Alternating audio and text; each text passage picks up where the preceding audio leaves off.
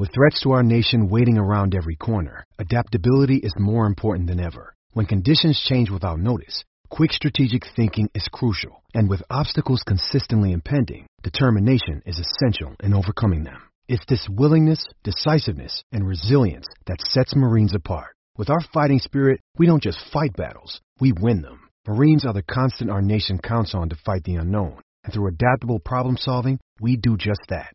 Learn more at marines.com. Hey, don't forget the Johnsons are coming over. I want to find a rosé Jill hasn't tried yet. Let's go exploring at Total Wine. Their prices are ridiculously low. Wondrous selection, helpful guides, always low prices. Total Wine and more. Hey, don't forget the Johnsons are coming over. I want to find a rosé Jill hasn't tried yet. Let's go exploring at Total Wine. Their prices are ridiculously low. Wondrous selection, helpful guides, always low prices. Total Wine and more.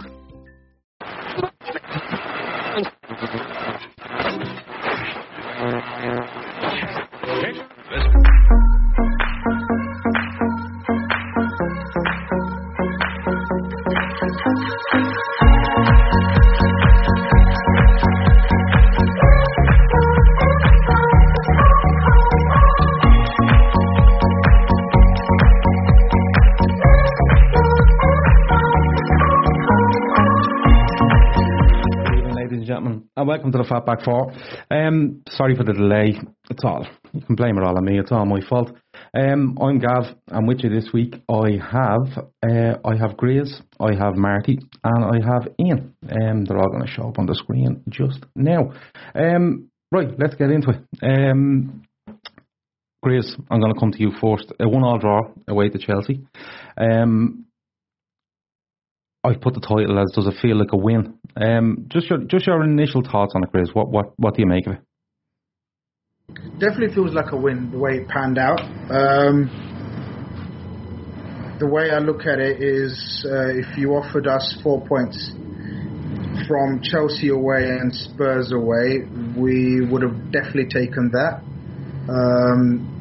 General feeling was at the end elation, as it always is. A late goal always sort of just feels great, doesn't it? Whether it's a point or whether it's 3 points.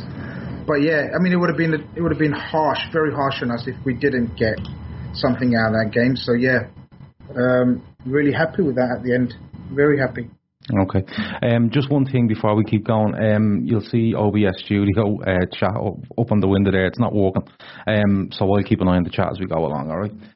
Ian, your initial thoughts away to Chelsea, 1-1 draw, late goal. A very entertaining game in my eyes, but how did you feel coming away from it? Good, mate. You always do when you score a late equaliser, don't you? You kind of preparing yourself for a defeat, aren't you? And even though you know you can't carry on being undefeated all season, unlikely anyway, you kind of don't want to give your record up, especially don't want to give it up against one of your rivals, you know what I mean? And I thought it was a really good game, mate, to be honest. Two really nice sides. I'm a big fan of Sarri anyway. I was at Napoli and stuff like that. I just think the reason why I'm more positive, apart from the fact that we got the screaming of an equaliser, you know, you always go a bit nuts anyway. But the reason why I'm more positive is because I think that's Chelsea at their absolute best. And I think they're going to drop off. Maybe not to the point where they'll go down the league 6th, 7th, but I think their level will drop a bit. And I don't think we're anywhere near our level at the moment. Our front three are really off the pace at the minute.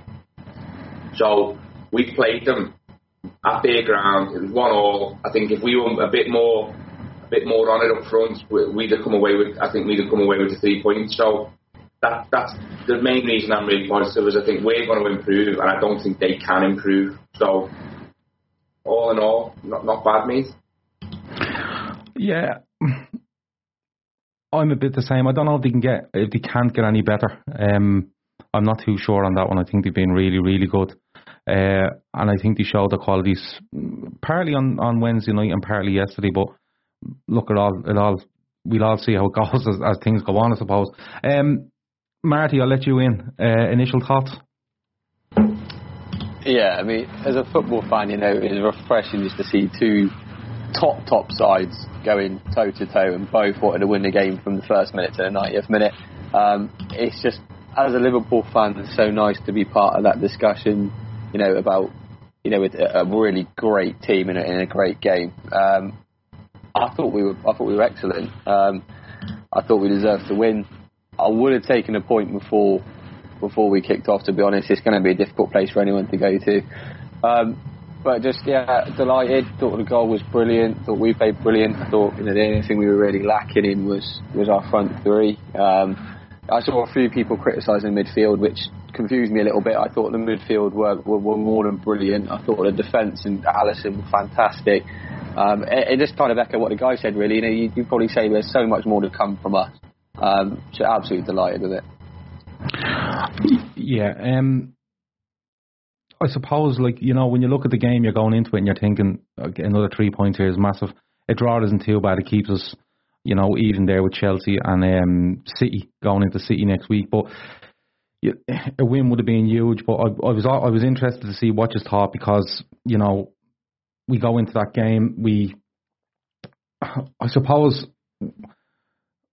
we're trying to make another statement, I suppose. But I looked again, and last season was it 1 point away from all these teams playing away from home to them, whereas this season already it's 4 points. It's still unbeaten, I suppose. So it's not the worst thing in the world. Let's get on to the lineups, I suppose. Graves, I'll come to you first. Any surprises there for you? Is there anything different you would have done? No, not really. Look, it's fairly obvious that at the moment Klopp trusts this trio midfielders in the big games more than others. And it's understandable. They all know their roles to a T. Obviously, the big clamour is to sort of Fabinho and Keita to start more games than not.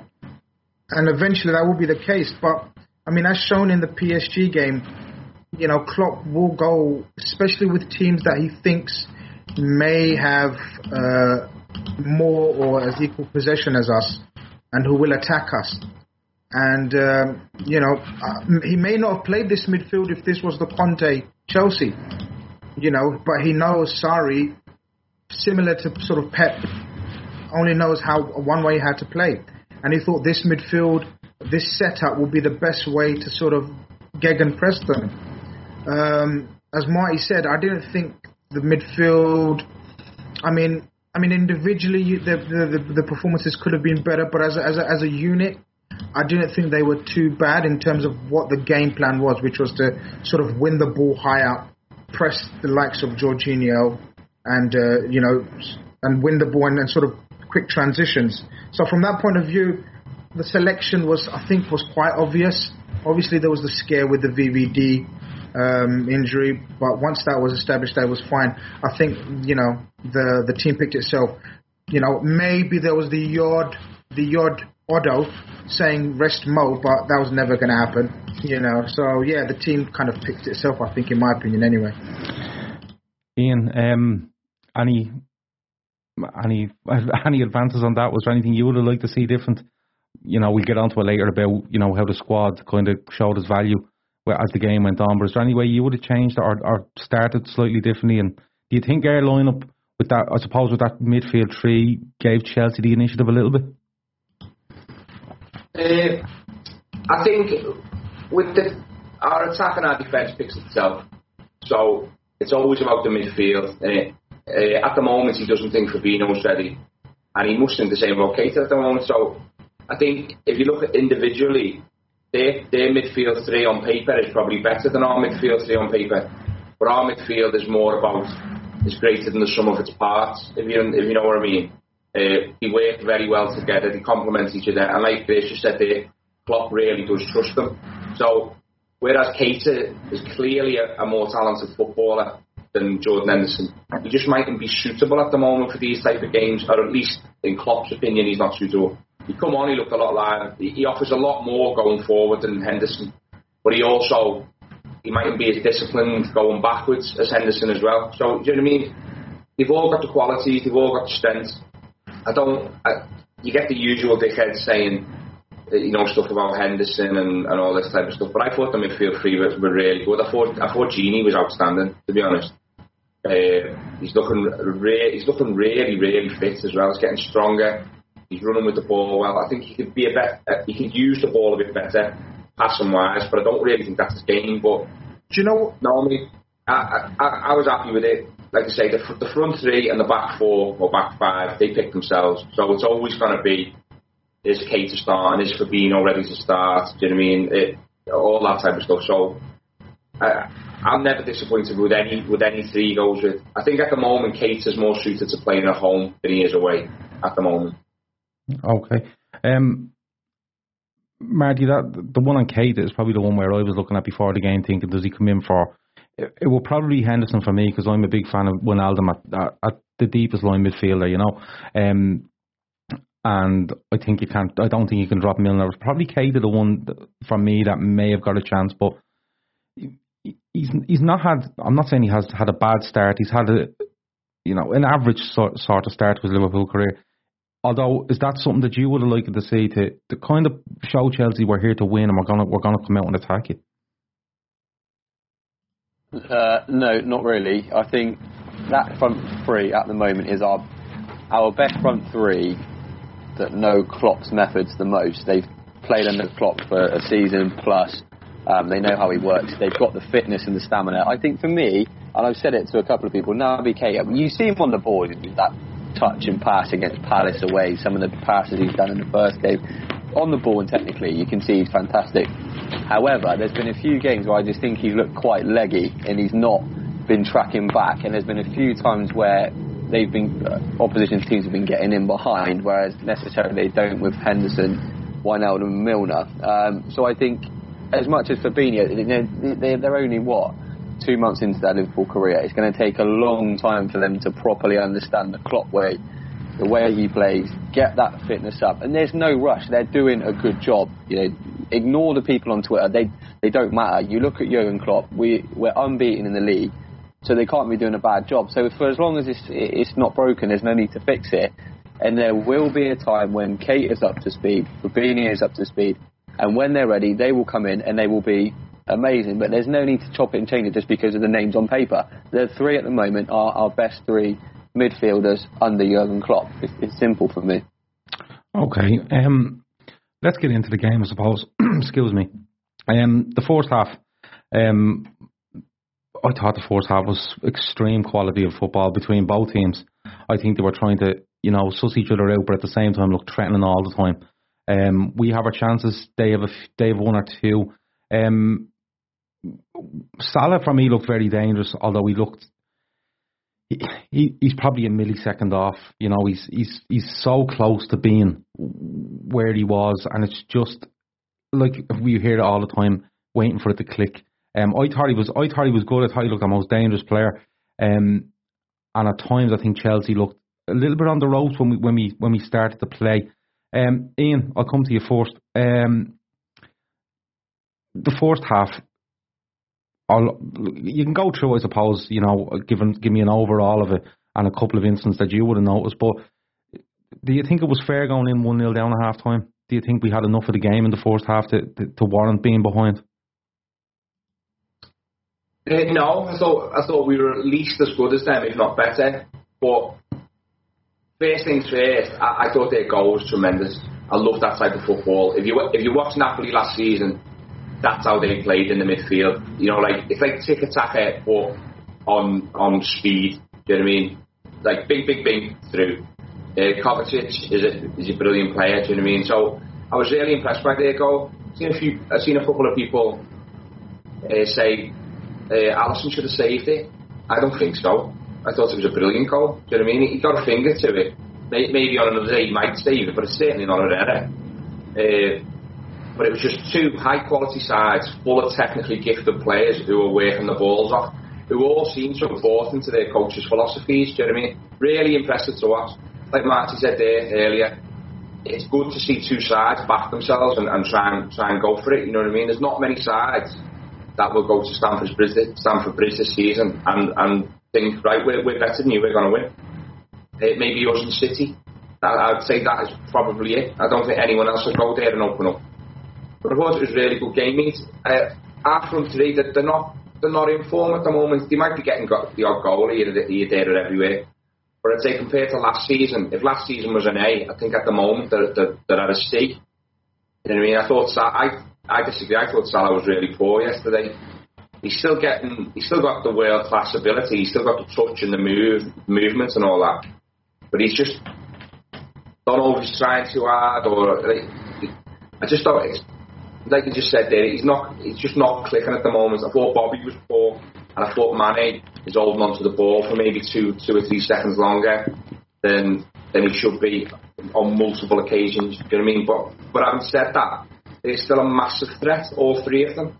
And at some point, they are all going to click, and they'll probably do it at the same time, and they'll put 6 or 7 past someone. You know what I mean? So I've got no worry about them or anything like that. I just don't think. I think for us to be as successful as we need to be, they need to be playing better. You know what I mean? At the moment, we're doing really well, but it's more because we've been solid and we've been grinding it out. But yeah, I thought it was a really good game. I mean, first and second half, 2 really good sides, and I think, like I said earlier, I think that's Chelsea as good as they can get, whereas Liverpool can go up at least 1 more gear, and I think that's the most positive thing for me. Okay, Grace, I'm going to let you answer the same question. An overall view of the first half, the chances we had, the players that stood out, the goal itself. You know, as Ian said, people have said, "Oh, Alisson's a bit poor on it." You could probably make an argument for both goalkeepers being a little bit poor on both goals, probably footwork more than anything else. But that's only from people who've spoken to that have played in goal. You know, as far as I'm concerned, it is a really, really good goal from Hazard. And I suppose later on we get on to Sturridge because I want to have a nice big chat about him. But Grizz, I'll put this to you. Give me, I suppose, your overall view of the first half. But do you think that the problem with this front three is that we're playing, in my opinion, we're playing a slightly different style of football to what we played last season? We seem to be a little bit, not so much a million miles an hour, but we seem to be a lot more patient and trying to be a lot more clinical. Could that be affecting the front three? It could be. I mean, look, first and foremost, the game-wise, that first half, like Ian said, I thought it was high quality. I really think that was high quality stuff out there. You got to remember, I'm going to admit Chelsea surprised me. When I saw them first game against Arsenal, I thought, and I tweeted it at the time, I said, I can't wait to play this Sarri ball on the halfway line with Luiz and Rudiger. You're having a fucking laugh, aren't you? We're going to murder these. But in a very short space of time, that coach has implemented his style and system, and it's doing very well for them. And I think Klopp gave them. I think Klopp, by choosing that midfield, gave them that respect as well that they probably deserve. And yet we still, in my opinion, dominated them overall. And that says a lot for how far we've come as a team as well. And you've got to remember, I'm giving the praise to Chelsea in terms of, I mean, Kovacic for me was probably the best. I know Eden Hazard scored a brilliant goal, but Kovacic, how do you say his name, Ian? Kovacic. Kovacic or Kovacic. Yeah. So however you say his name, I thought he ran the show. I honestly did, especially in that first 45 minutes. He was lovely. The goal they scored. Look, sometimes we've got this habit, and it's sort of, I think it's since the advent of social media, everyone's got this self-importance and this analysing. We think we know, we like to overanalyze things, but that was just a brilliant textbook goal. Sometimes you've got to give the opposition credit. If we scored a goal like that, we'd be fucking talking about it for weeks, and we would never given a shit about the opposition could have done this or that. It was just a brilliant goal. Alisson, in terms of saving it, it's not an error. It doesn't count as an error. But I think he could have got a touch to it. I actually think it takes a bobble over his hand as it goes down. It took a few bobbles, that ball. Look, I understand what you're saying about the front three, Gav, in terms of are we playing a bit different, more conservative style. I'd call it more controlled. I think that was the plan, always going to be the plan, to try to control more games. We talked about his heavy metal frenetic football that we played last season. I think Klopp's sort of trying to or has implemented, and I think Virgil and Gomez have helped immensely with that in terms of their quality on the ball. We play a far more controlled game now. And yes, maybe we don't get the ball as quickly as we did last season to the front men. So maybe that's hindering them slightly because they're always looking to sort of spin over, aren't they? So yeah, I mean, Salah, Bobby, they haven't clicked yet. We've got, how many points? 19 points? Is it 19 from a possible 21 points? It is, yeah. Yeah, it's frightening. I mean, as you said, you are? We're crap. Yeah, I mean, look, it's frightening to think that, and this is the 7th week in a row where we've said we're still not clicking. I don't mind fucking saying this to the end of the season, honestly. If we carry on playing like this and we're still not clicking, and we're fucking on this points ratio to the end of the season, we're on a winner, mate. So yeah, I think everything's positive at the moment. Discount the League Cup thingy bob, Caramel Cup or whatever it's called in the midweek. It's all about the league, and that performance yesterday told me a lot. We would not have got a point in seasons gone by there. Yeah, I think you have a fair point. I don't think we would. Marty, if you're still there, because I asked Riz for an overview and he's given me the history of Chelsea. But how did you feel? I suppose, how did you feel coming in at half-time, 1-0 down? Did you feel it's just a great goal? It's a very even game. We probably have the better of the chances, probably, in the first half. But it's just a brilliant goal, 1-0 down. Gather ourselves and go for a second half. Or did you think, we could have done better with that goal? We should, how were you feeling? What were your emotions at half-time, I suppose? No, they deserved to go in 1-0 purely for the fact that they took their chance and we didn't. You can't cry about it. They had one good chance, put the ball in the net. We had 2-3, we didn't. So yeah, in that respect, they deserved their lead at half-time. Balance of play, I thought we were better. I thought we were a lot better than Chelsea, but you've got a possession in stats. I mean, nothing. You've got to put the ball in the net at the end of the day. So yeah, I felt quite hard done by, but I thought, quite positive. I didn't think we'd keep wasting those chances till full time. Granted, we did our very best to do that. It just took a Sturridge worldie to get it, but there we go. But I think, sometimes as football fans, not just as Liverpool fans, as football fans, you kind of tend to ignore the brilliance of another team and try and find the fault with your own team. And let's be honest, that Chelsea goal was brilliant. It was brilliant. A couple of little 1-2s in midfield, one pass through to Hazard. It's in the back of the net. And like the boys have said, people looking at Alisson, I think Hazard's goal was brilliant for a different reason to, say, Sturridge's, where it was just 30 yards out. The reason that Hazard's goal was so good was because he took it where nobody expected it. Gomez got back on the cover. Alisson was getting to his front post, and you saw Hazard take the shot when Alisson was misbalanced on his right foot, which is why it was more difficult for him to get down. So I think it's very harsh to blame Alisson. I wouldn't have expected Hazard to take it there. Gomez didn't. Most attackers would stand the defender up, try and take him on again, or look for another player coming in. That's what he usually does, doesn't he? That's what he usually does. Yeah, he's in there, and I think Gomez slowly slows down right at the end, doesn't he? Because he catches up to him. Then he's like, okay, I'm okay here. You're on your left side. I'm expecting you to do that. Then. Do you know what it reminded me of? It reminded me of Michael Owen in the 2001 FA Cup final where he's out to the left and he hits it. And it's like if he hits it anywhere else, he's not scoring. He puts it in that corner. There's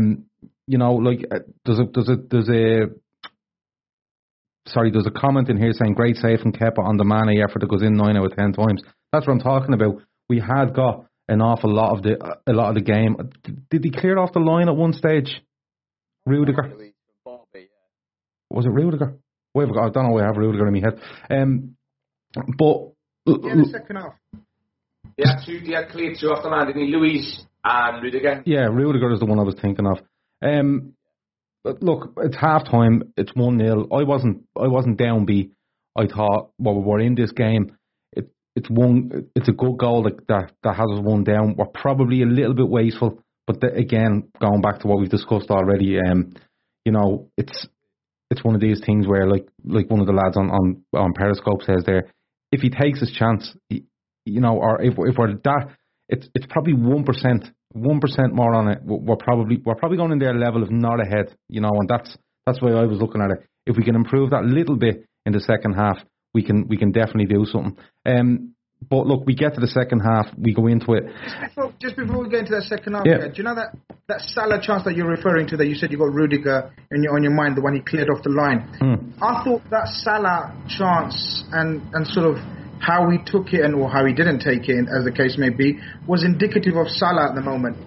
You know, do you remember the goals he scored last season where he slowed everything down? It seemed like he slowed everything down to his pace. Well, this one was where he went around the keeper, and the Salah of last year would have sort of assessed the situation far quicker and maybe not have taken it on his right. Because if he just held onto the ball, tucked it onto his left, he'd have had an easier chance to slot in Bobby for an open goal or score himself. He's kind of rushing it, I feel. And I think, I think Klopp alluded to it afterwards, where he's telling him to sort of just play your game. You're rushing too much. You're overthinking too much. Shall I pass? Shall I not pass? Do what you think is best in that situation. I think that chance, so many times last season, a lot of the goals were sort of like, how did he just be so calm in the box? This was the opposite. He was quite frenetic and sort of panicky. So, that kind of chance he gobbled up last season. It will come. I mean, I don't think he was poor. Ian says he was poor. I think he was still our biggest threat. I mean, that's the crazy thing about it. He was still our biggest threat. So I think it will come. I just think it's a patience game with him. We just got to keep staying solid, and the front three will click. Yeah, the solid thing is, like Ian mentioned it again earlier, the solid thing is a major plus for me because, look, I'm sure we all agree, 12 months, 18 months ago, we go into that game, and if our front three aren't working, we lose that game 2-0.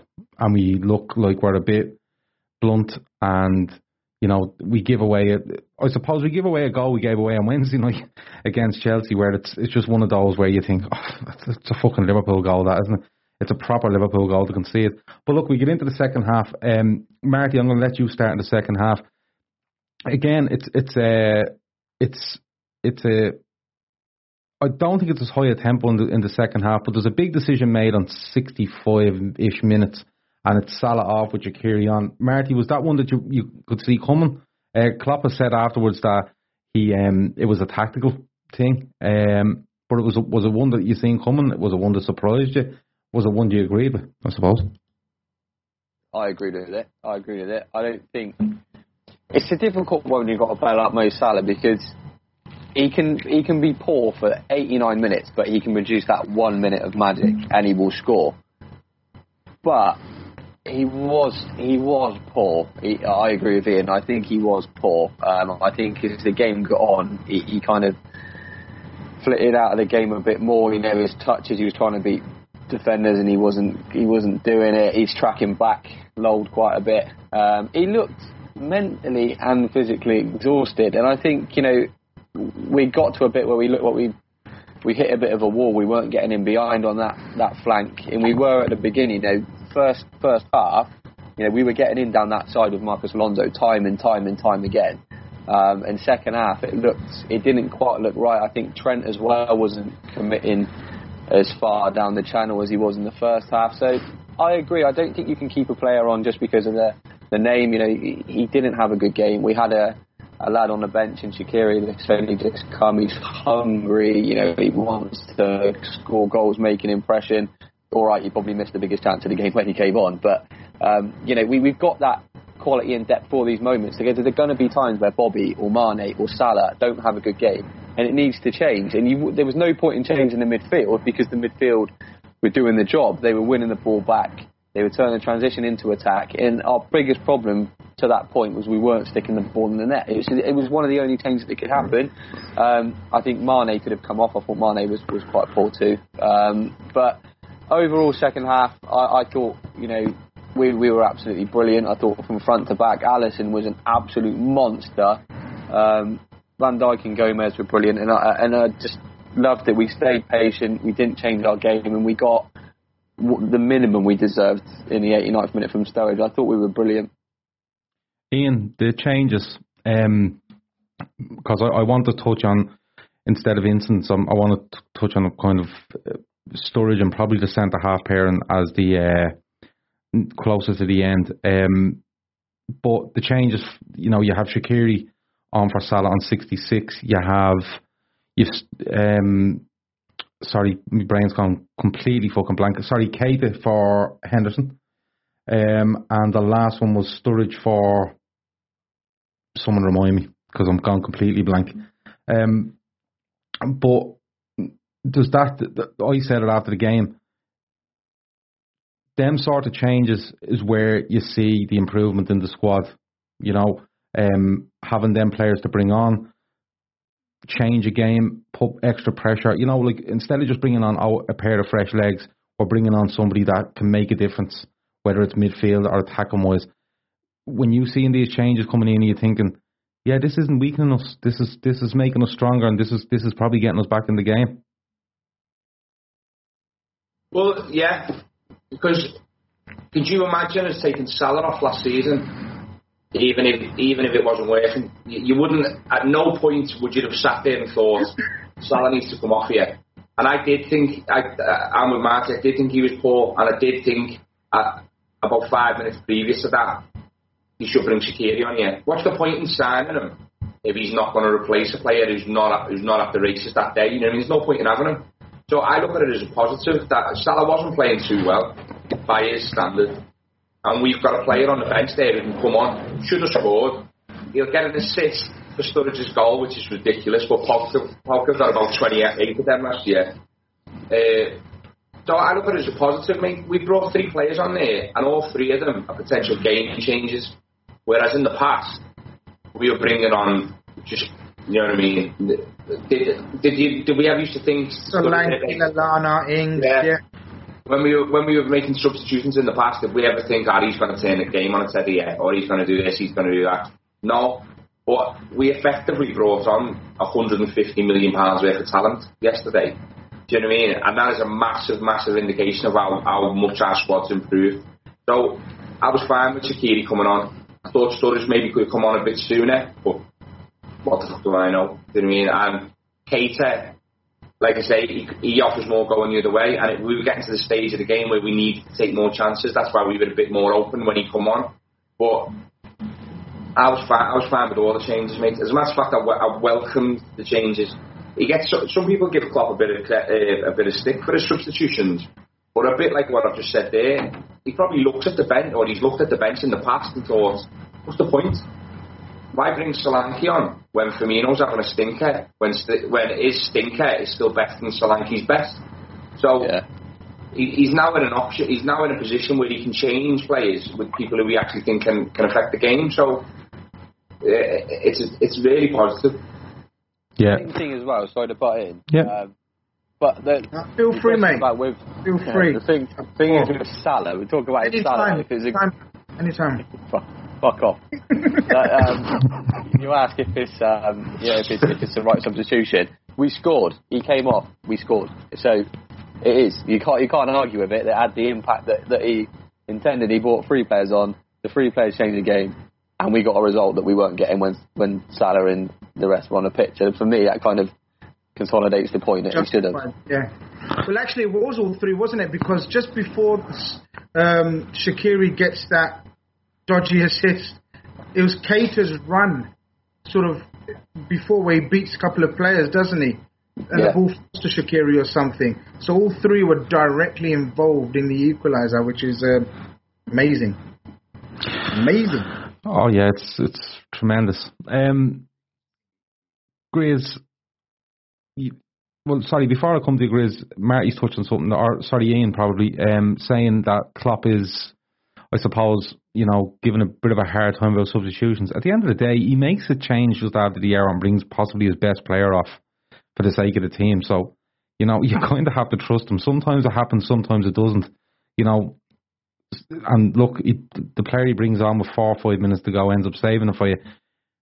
Let's get on. Can I say something there, Gav? Yeah, of course you can. The other day, we watched us against PSG, and their front 3 weren't firing PSG's at the time. And that Tuchel wouldn't have dreamt at any point of bringing Neymar off. At any point, he didn't care, because it's about his reputation. And back in the day, when Ronaldinho was still the main man at Barcelona, he used to bring Messi off all the time. No matter how shit Ronaldinho was playing, it was a reputation thing. Klopp's just proven there, right? He's definitely our best player last season. he's not performing, I'm going to bring him off. You know, it's simple. Yeah, I think he's seeing something in the game where Chelsea were dropping and Salah wasn't getting in behind and they were tightening up, and he probably thought, well, this is what I thought. I thought if he's bringing on Shaqiri, he's looking for him to get into these, you know, little holes in between midfield and defence, probably coming off the wing a little bit more, getting involved, trying to be a little more intricate in things. And as well as that, Shaqiri has he's liable to bang one in from 30 yards, you know, but as well as that, he has an eye for a pass, probably more than Salah does. I think Salah is very clinical on the break when it's do it quick, do it fast, and, you know, put it in the right area. Whereas when there's a little bit of traffic in there, I think Shaqiri can be very, very good at things like that. You know, he's a lot more creative than Salah. A lot more creative, I think. He would be. I think he's more creative in you know, this low block thing that people speak about. But it kind of made sense to me, and you know, like that's just the way it goes. Like it's a team. It's not a one man team. It's not an individual. It's a team. And if we have to do this for the sake of the team, and it worked yesterday, so you know, Klopp deserves praise there as much as he probably, I don't know, rightfully or wrongly deserves, you know, some sort of, he gets a little bit of a hard time at, you know, about probably making them too late. But look, that's just the way it goes. Grizz, I'm going to give you 4 shout on Daniel Sturridge and the goal. Now, before we go on to this conversation, I got a message from a friend of mine. That friend, well, when I say friend, I use that term very fucking loosely. I got a message from Matt, and he said, I want the lads fucking rinsed on the podcast tonight. I want them all to think back to when I said that Sturridge was a brilliant backup. He'd get us at least 10 goals. He has 4 goals in 7. They were all wrong. And I want you to tell Ian and Grizz, I want you to specifically go after Ian and Grizz on this. Grizz, I'm going to stand by what I said at the start of the season. Daniel Sturridge for 15-20 minutes for me is fine. Daniel Sturridge for 15-20 minutes 2 or 3 games in a row, or 3 games in 5, or 4 games in 8 is fine. My worry on Daniel Sturridge is if one of them forwards goes down, you can't rely on him for a full season. I stand by that. What do you make? Let's first of all, the goal itself, what a hit. And are you changing your attitude on Sturridge? And is Matt right? That's what I'm basically asking. Okay, so let's go with the Sturridge goal first. It's an amazing strike, isn't it? It's a strike that you don't expect, because Sturridge is not really known for his shooting outside the box. But saying that, he scored a very similar goal, well, similar distance against City a couple of years ago. Does anyone remember? With hardly any backlift. Obviously, this one goes into the top bins. That one went right into the bottom corner. Yeah, it's 12-13 when he joins Liverpool away to City. That's the one. He's got it in his locker where it's this deceptive, hardly any backlift, but he gets fucking kicks it like a mule. It goes in the top corner. It's an amazing goal. I can't. If anybody says that when he got the ball there, everyone said shoot, they're lying. They're chatting shit. Most people have said don't shoot from there. You know, especially against the most expensive keeper in the world. But he made him look. He actually made it look like he lobbed him from fucking 30 yards. Do you know what I mean? It was an amazing strike. And it's something Daniel Sturridge is capable of. It's something that, you know, you'd expect. Not expect. It's the kind of impact that you expect of a brilliant striker who's not quite got it in him to play 90 minutes twice a week. You know, I'm with you, Gav. I don't give a shit what Matt says. He's not on the pod today, so he can go fuck himself. I'm totally sticking by my point about Daniel Sturridge. For me, what I said at the time, and you can rewatch the pod, I said I can't see him being a regular for where we want to be, a regular in our first 11. I said, yep, if he gets us 10 goals, then that's amazing, and I'll stick by that. I know he's got 4 already, but I'm a man of my word. I will do a pod topless if he gets 10 league, and it was 10 league goals, but he's changed it now. Yeah, he definitely has changed it. What he's changed it now is just the 10 goals. I think he's counting the 6 in pre-season, so you're only 1 goal away now. Yeah, exactly. So that's my top coming up this week. But no, what I can say is that pod, when you're topless, I will definitely be busy that day. I'm going over to London to sit beside him. I don't want to see that. Not again. Yeah, exactly. But look, the point is, Sturridge, I haven't changed my stance on him. I think Sturridge is amazing backup striker to have for 15, 20 minutes to come on at the end to change a game like he did. I'm going to get loads of grief for this, but I'm going to give my opinion because that's what it's about. I thought his performance, I know he scored that wonderful overhead sort of side kick, whatever it was, in the League Cup. I thought overall his performance was poor. You know, he didn't help the attack. He didn't help with the pressing. For me, the play is not as fluid and as sort of cohesive when he's leading the line as opposed to Bobby. I don't think Mane and Salah have enough as the same impact when he's playing. But he's the best goal scorer, has the best stats for goal scorer at the club.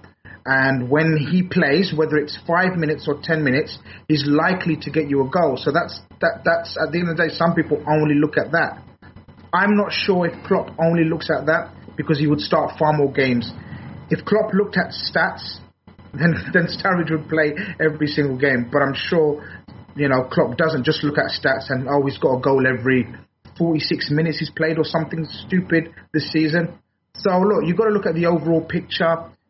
He's an amazing backup striker, and that's what he is. I agree with that. But I still stand by my point that we could have done with someone fitter, stronger, younger to be that backup striker. Okay. Sturridge, amazing. I mean, like, you know, I was happy for him.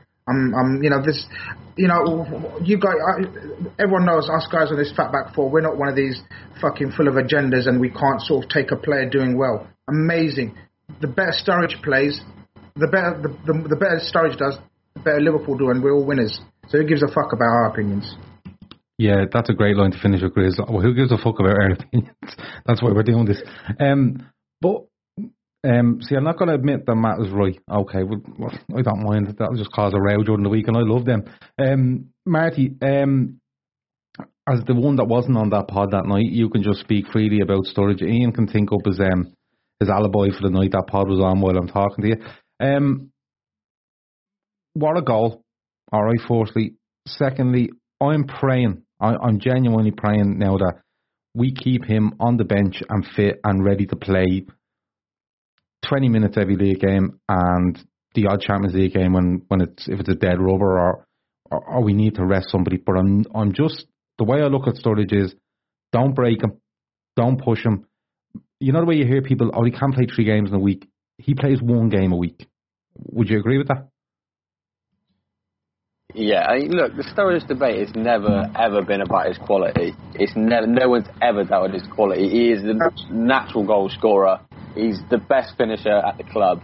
You know, he's a wonderful, wonderful player. The debate with Daniel Sturridge is, can you keep him fit? That's always been a debate, and I think there's going to have, or there's been an acceptance on both Klopp's part and Sturridge's part this season. I think this time last season, Sturridge almost had a chip on his shoulder. He felt, you know, he should be starting, I should be starting every game, you know, I need to go and play football. And that's the right mentality to have as a top footballer, you know, you want to play games. And Klopp wanted him to press, you know, and it's not Sturridge's game. And I feel like this season there's been an acceptance from both parts that Klopp understands that Daniel Sturridge will get him a goal. 15 minutes left, he's not going to press someone, he's not going to press a centre-back, he's not going to press a goalkeeper, but you give him a chance in the box and he will score.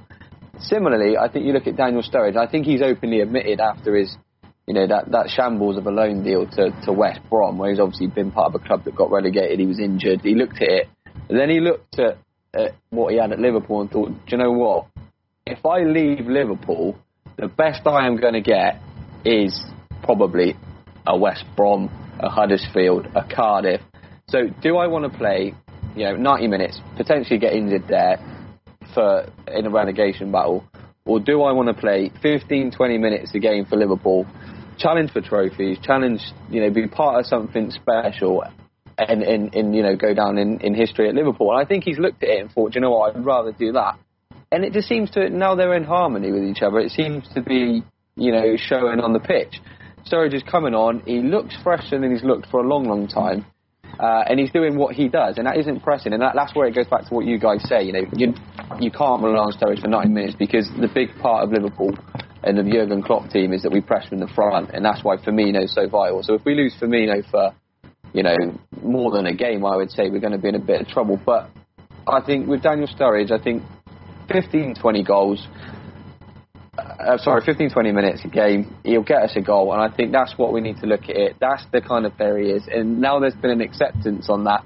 I think he's going to be such a vital player for us this season because of what he done yesterday. And what a goal, and he meant that. This is the special thing. A lot of players will hit and hope and it'll go to the top bin, but if you look at him before he scores, he looks. He absolutely does, because he tries that. Yeah. He tries in midweek and he hits the bar. Yeah, he hit the bar. So, and he's done it against West Brom a couple of seasons ago. Exactly the same. That little lob. It's outrageous. It's swinging away. It shouldn't go in. It's just those ones like Henderson's against Chelsea, where it bends out towards the far post. Like Chris said, he's lobbed him. It's just, and he meant every part of that. And if he comes on and does that for 10 minutes, I'll keep him. He's brilliant. Yeah. The fitness issue is a problem.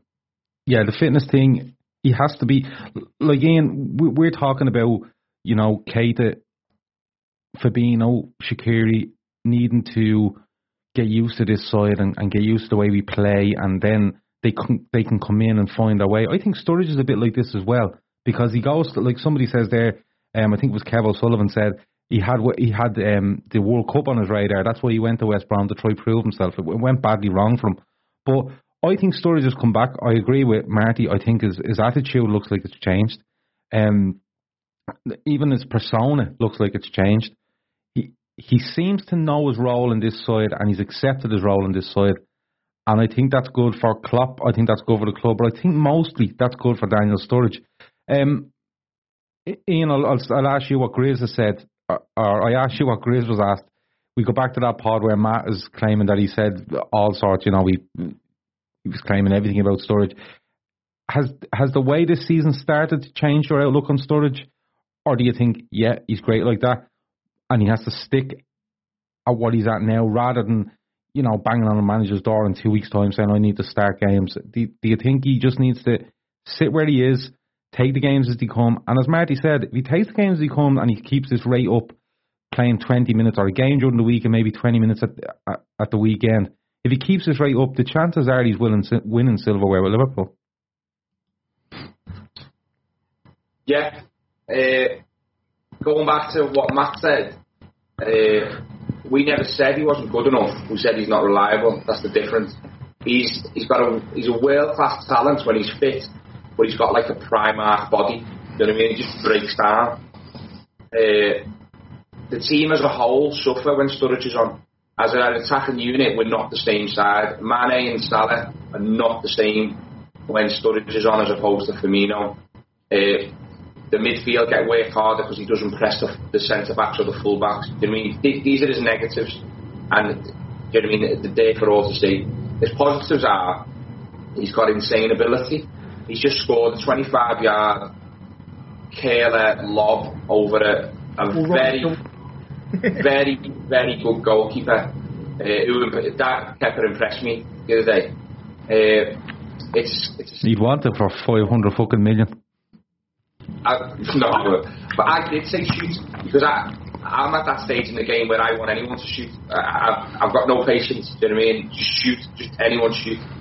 So, but I didn't fancy him to score it.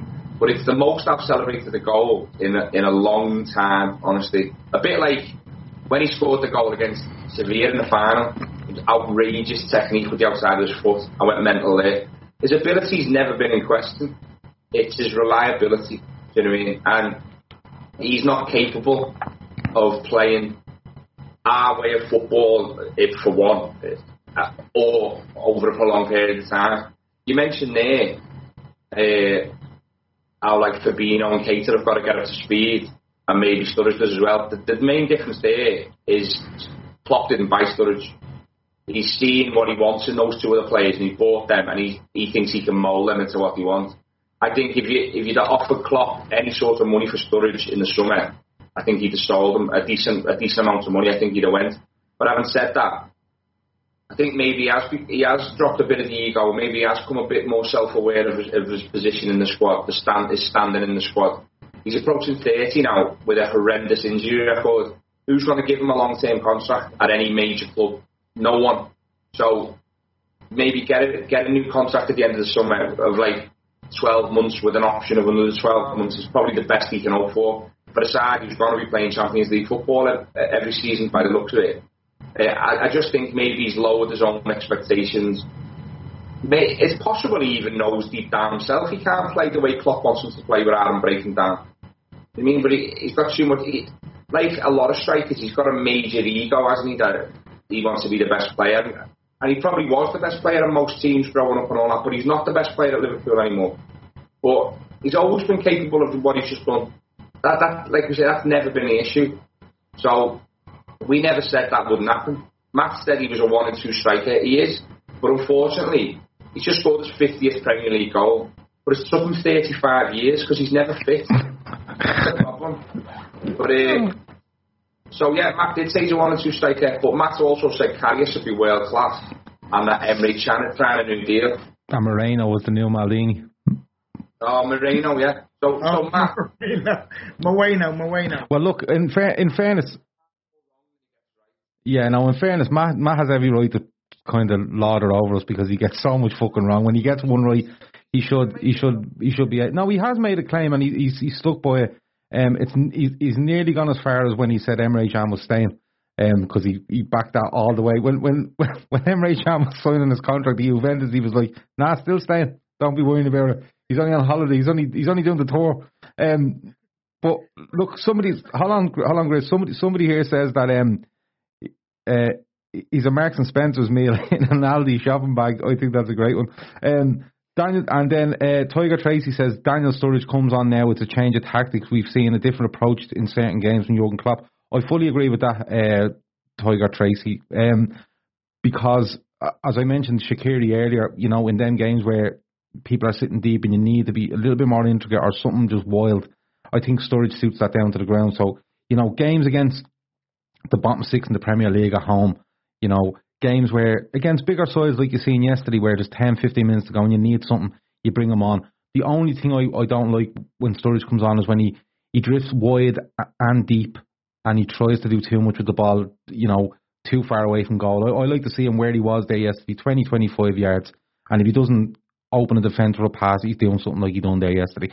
Look, I'm going to move on from him, and I'm going to move just the last thing on the game yesterday, and that's the centre-half partnership. I thought it was impressive again yesterday. I think, for me, it's a great Chelsea goal, and I think Trent kind of gets dragged into a position he doesn't want to be in and gets exploited. People are saying Gomez could have got there quicker. For me, Chelsea didn't want to have anything to do with Van Dijk yesterday. And as well as that, I thought when they went the other way, I thought Gomez was outstanding. Marty, this centre-back pairing, just quickly on it, it's just getting better and better, isn't it? You're just, like with Sturridge and he doesn't break, you're just hoping both of these guys stay fit as long as they can because they look the real deal.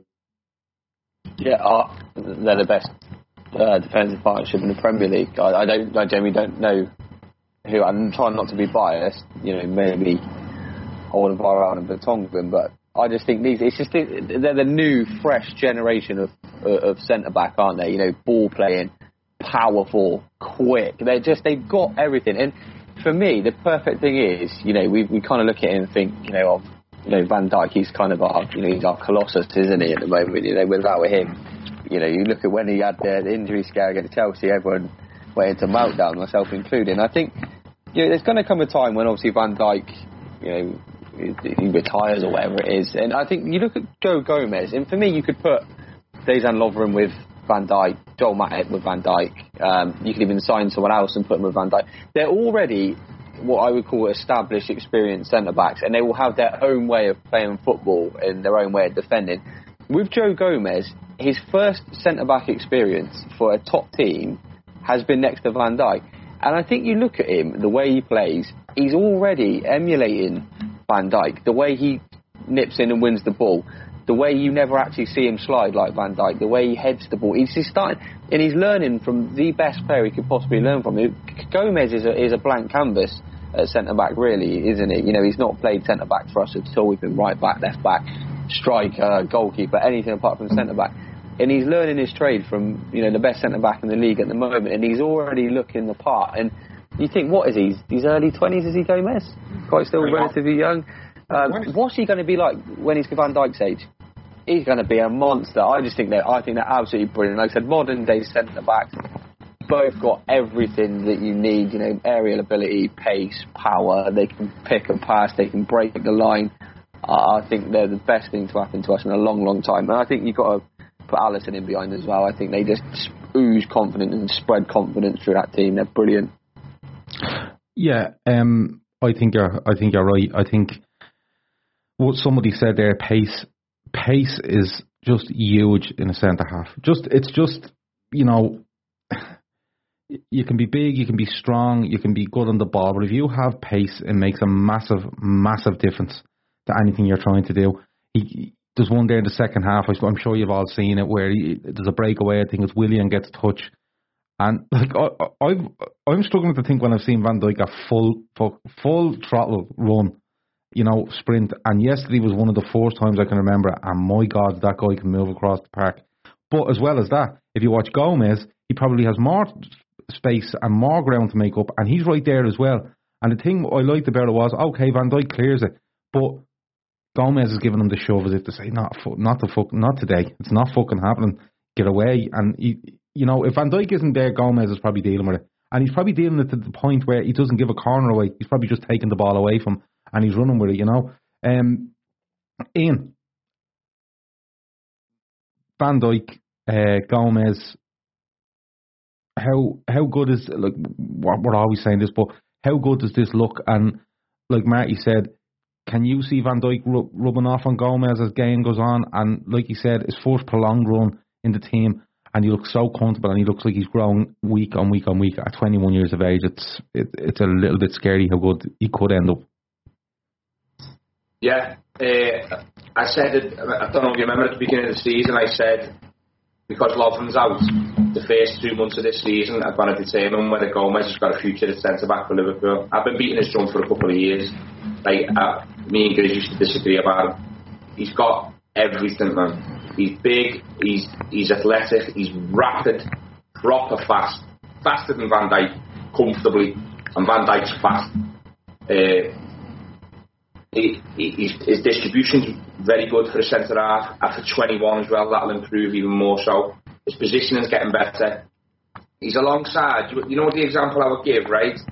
It's when Maldini was world class, but when he started off, he was next to Franco Baresi, and he learned so much off Franco Baresi. And this is what Gomez is going to be doing with Van Dijk. Do you mean you see it in the game, the little movements where he does, like at the last second, jump in front of the defender and win it. There was a couple of times, and Van Dijk does that. And there was a couple of times in the first half where he wins the ball, and then he's starting to bring the ball out to defence a lot now as well, and he does it with real pace and purpose. I think he'll eventually start scoring goals as well, because he's a big lad, so he's going to be a threat from set pieces as well. I think he's got the perfect partner in Van Dijk. What Marty said there is spot on. All of you defenders have already got their bad habits ingrained in them. The 28, 27, 28, it's very hard to coach that type of stuff out of an established professional who's successful in his own right anyway. So deep down probably thinking, I've done this 10 years and it's got me where I am. Whereas Gomez, come from Charlton, we played him at right back, played him at left back. He's open to anything that he's told, you know what I mean? And he's clearly improving. His positional sense was every now and again he can switch off a little bit. Like towards the end of the game, he thinks he's got more time when he's by the byline. And I think I don't know if it's Willian or someone nicks in and nearly takes it away from him. And then Van Dijk bails him out. That will need to happen from time to time because he is only young. But in the same instance, I've seen him bail Van Dijk out a couple of times as well. So they do complement each other really well. And it is unusual to have two ball-playing centre-halves in the same side. It's very unusual. You usually have, like, for every PK, there'll be a Puyol.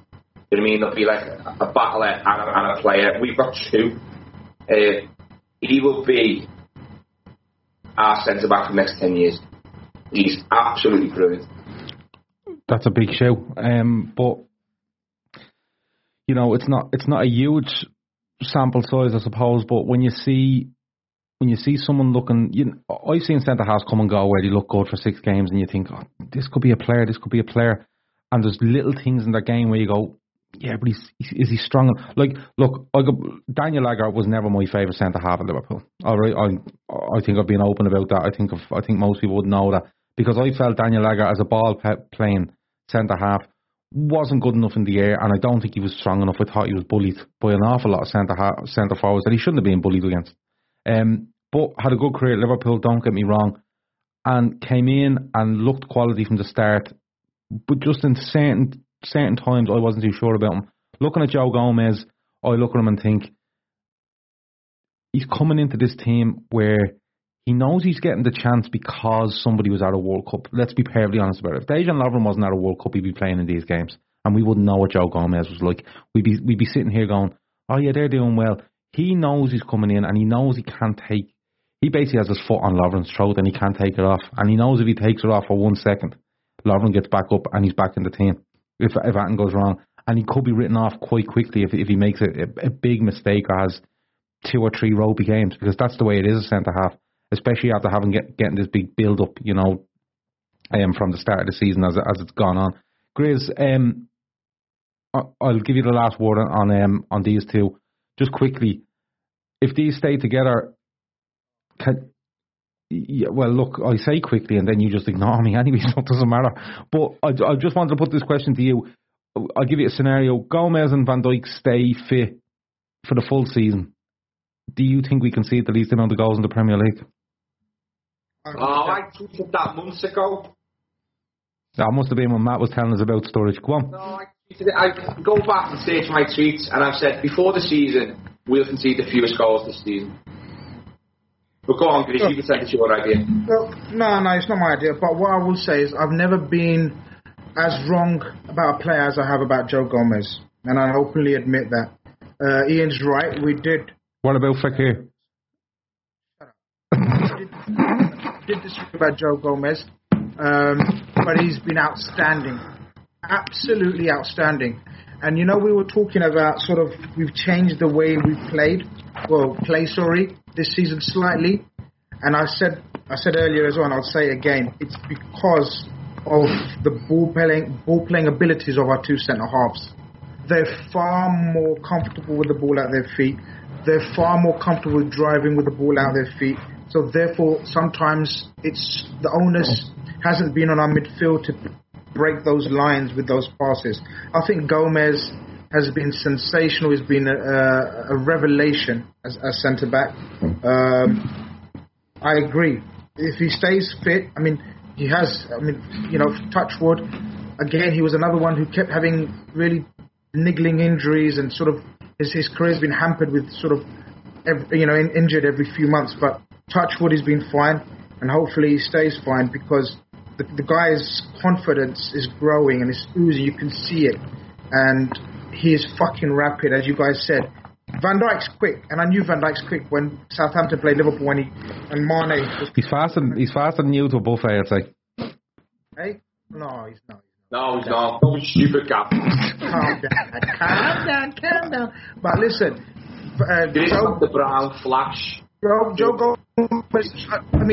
Ian said gave it the Maldini comparison. I know he's not comparing the players, but in terms of comparison to a recent world star centre back who everyone in the world raves about was Varane, and I honestly think Joe Gomez is on that level and can be on the level and will get better. He can only get better, and it's amazing that we've got him for how much did we get Joe Gomez for? 3 million or something? 3.5 million, wasn't it? Something like that, wasn't it? And it's ridiculous. We've got Trent, who's without doubt a shining light as a right back, coming from the academy. We've got Robbo. Straight swap was Kevin Stewart, was it, or something like that? Is he going to the whole team? Yeah. And then we've got Joe Gomez, peanuts. It's amazing that 3 out of our back 5 are near enough making up for the so-called inflated fees for Alisson and Van Dijk. But yeah, this back 5 stays together. It can only benefit us long term. Okay. Just quickly, lads, I want to ask you, I watched the United game early yesterday against West Ham, and Mourinho, for me, he looks like a man who's picking teams and making substitutions on spite. I think he's doing it as all part of a big plan, and I don't know what he's at. But then I watched Liverpool and Chelsea, and I think it might have been Grizz that said it to me after the game, and a few people, I suppose. I've seen it on Twitter. But we know, we all love Klopp and the charisma and the way he is, but Sarri looks a nice bloke, doesn't he? And I love the way he can't smoke, so he's absolutely horsing fucking cigarette chewing them into himself on the sideline. He's just fucking bags of it. He's just a Tesco bag of fucking chewing gum on the sideline. He's just shoveling them into his mouth. But just quickly on him, I suppose just one or two words from each. Marty, I'll go first. Sarri, nice bloke. Touch of class about him. Yeah, seems like a nice bloke. I mean, it was so nice yesterday. You saw Klopp and Sarri, big smiles on their face, hug. I mean, before the game, in the press conferences, they were both, so complimentary about each other, and you wondered, is it a bit of, gamesmanship? Were they trying to, blow some bowl smoke up each other's asses and, play some mind games? But I genuinely do think it's two of the best managers in world football that played the best type of football there is, and it comes to the end of the game, and they both just said, what a great game, what a great team. I think Sarri will be, you never know with Chelsea, do you? At the end of the day, if you have one bad season, it could be gone. But I think, Sarri, Klopp, Pep, I think those three could be, the managers to dominate the next few years in the Prem. And that's how it should be, really. Proper football, total football, attacking football. And I think, it was nice to see two managers, kind of appreciate, the type of teams they've got and the football they play. So, and he seems like a really nice bloke. He sucks on fag butts as well, though, doesn't he? Yeah, he's more addicted to cigarettes than I am, and that's saying something. Okay. Ian seems a nice bloke, seems complimentary about Liverpool, all his comments and his quotes and stuff like that. Just seems a nice down to earth bloke, and it's like managing is kind of secondary to him. He wants to go off for a smoke, He's just like, come on, we get this out of the way, and we all go for a smoke and a drink. Seems a nice bloke, though, Ian. It's refreshing, I suppose, when you look around the league at some of the managers. Yeah, well, he's a character, isn't he? Too many of them are just it's almost like they're reading from a script, and they don't want to say anything. And I like his ascent to the top as well. He got into coaching quite late, didn't he? And he was coaching in like the 7th tier of Italy only like 7 or 8 years ago or something like that, So I am a fan. I'm a fan of his football. I think PSG should have broke the bank to get him, as opposed to that dog shit German they've got at the moment. Because if you give him unlimited funds in a league like that, I think the football they play would just be staggering. You know what I mean? But I'm a fan. I was a fan of him last year at Napoli. It's Chelsea, so you just never know. And I'd be a bit wary to get carried away. I've seen a couple of tweets saying he's changed their style in 3 months and it's took Klopp 4 years. They haven't lost the game yet. Let's wait till they lose a game and see how they react, or let's wait till they have a couple of bad results back to back. Do you know what I mean? So I won't go mad overboard, but I am a fan of him. As for him being a nice man, I don't know. For all I know, he's got like dead puppies. Yeah, don't. I knew you were going to do this. On the face of it, he's a nice man. We leave it at that for you. Grizz. Fuck's sake. Grizz, Sarri, what do you make of him? Do you like him? He comes across as someone to me that you'd have a lot of respect for very quickly if you watch his demeanour and the way he goes on and the way he speaks about other people. He seems to have a lot of respect for other people around him. Well, the thing is, as I said earlier, is the difference that he's made to them, in my eyes, from that first game what we saw against Arsenal, where they looked so flimsy and open, and yes, they were playing pretty triangles, to the game the other day where they actually looked a very tactically cohesive unit. And the biggest compliment I can pay him is this is probably the least I've hated a Chelsea team since the Premiership has started. Honestly, I can't say, because you've got to remember I'm from London, so the Chelsea, the London, the rivalry is mental all through the Jose era, Even when Ancelotti was there, I hated that Chelsea team. I hated Chelsea. Absolutely fucking rent boys, a lot of them. But this one, I tell you what, this character, he's got them playing good football. I can't think of anyone I hate in that team, really, to be honest with you. And he's a bright addition to the Premier League, isn't he? He's more in the Pep, Klopp, Marco Silva, sort of that. Oh, I said Marco Silva with a sort of touch of sarcasm, maybe, but he likes to play the game. He likes to play the game the right way, as opposed to your Jose's and even your Pochettinos to a certain extent that are sort of more pragmatic, So he's a good addition to have. Okay. I don't know how long he's going to survive if he carries on fucking smoking the way he is. I don't know if he can reach. He's off the smokes. He's just on chewing gum. He's fucking. That's the only worry. Fucking hell. My God. Right. Yeah. He's only out of skill. Lads, right. I just want an answer, obviously, because we're gone well over the time already. So, man of the match. Just give me the name of the player. Marty, you're man of the match. Alisson. Okay, and Ian, you're man of the match? Oh, two for two. Grizz, you're man of the match. Would have been Alisson, but because of that, I think you could have saved that. I'm going to go with Ginny. One word. Yeah. Ginny. That is one word from Grizz. About 27, 28 words, it means one for Grizz. That's the ratio he's on. Lads, last topic. Ian sent us this earlier, and he wants to know what your serial killer name would be and how you would dispose of the bodies as you're killing them. Really quickly again, let me go. Ian, I'll go to you for sure. You made this up, so let's go. Ian. I've got a few names, but I don't want to give some of them away in case I ever go that way. Yeah. So I think my serial killer name at the moment would be the Twitter Twatter. Okay. And I would just go around stalking individual accounts that need knocking off. And I would just murder them gruesomely and then bury them in other dickhead accounts' gardens and try and wipe them all out at the same time. Okay. It really sounds like... I don't know whether you've thought about this or this plan is in action and it's just at a certain stage. 100%. If I knew I'd get away with it, 100% go on a massive killing spree. Oh yeah, I know you would. That doesn't surprise me one bit. Marty, serial killer name, how would you dispose of the bodies? You can be as short as you want about this.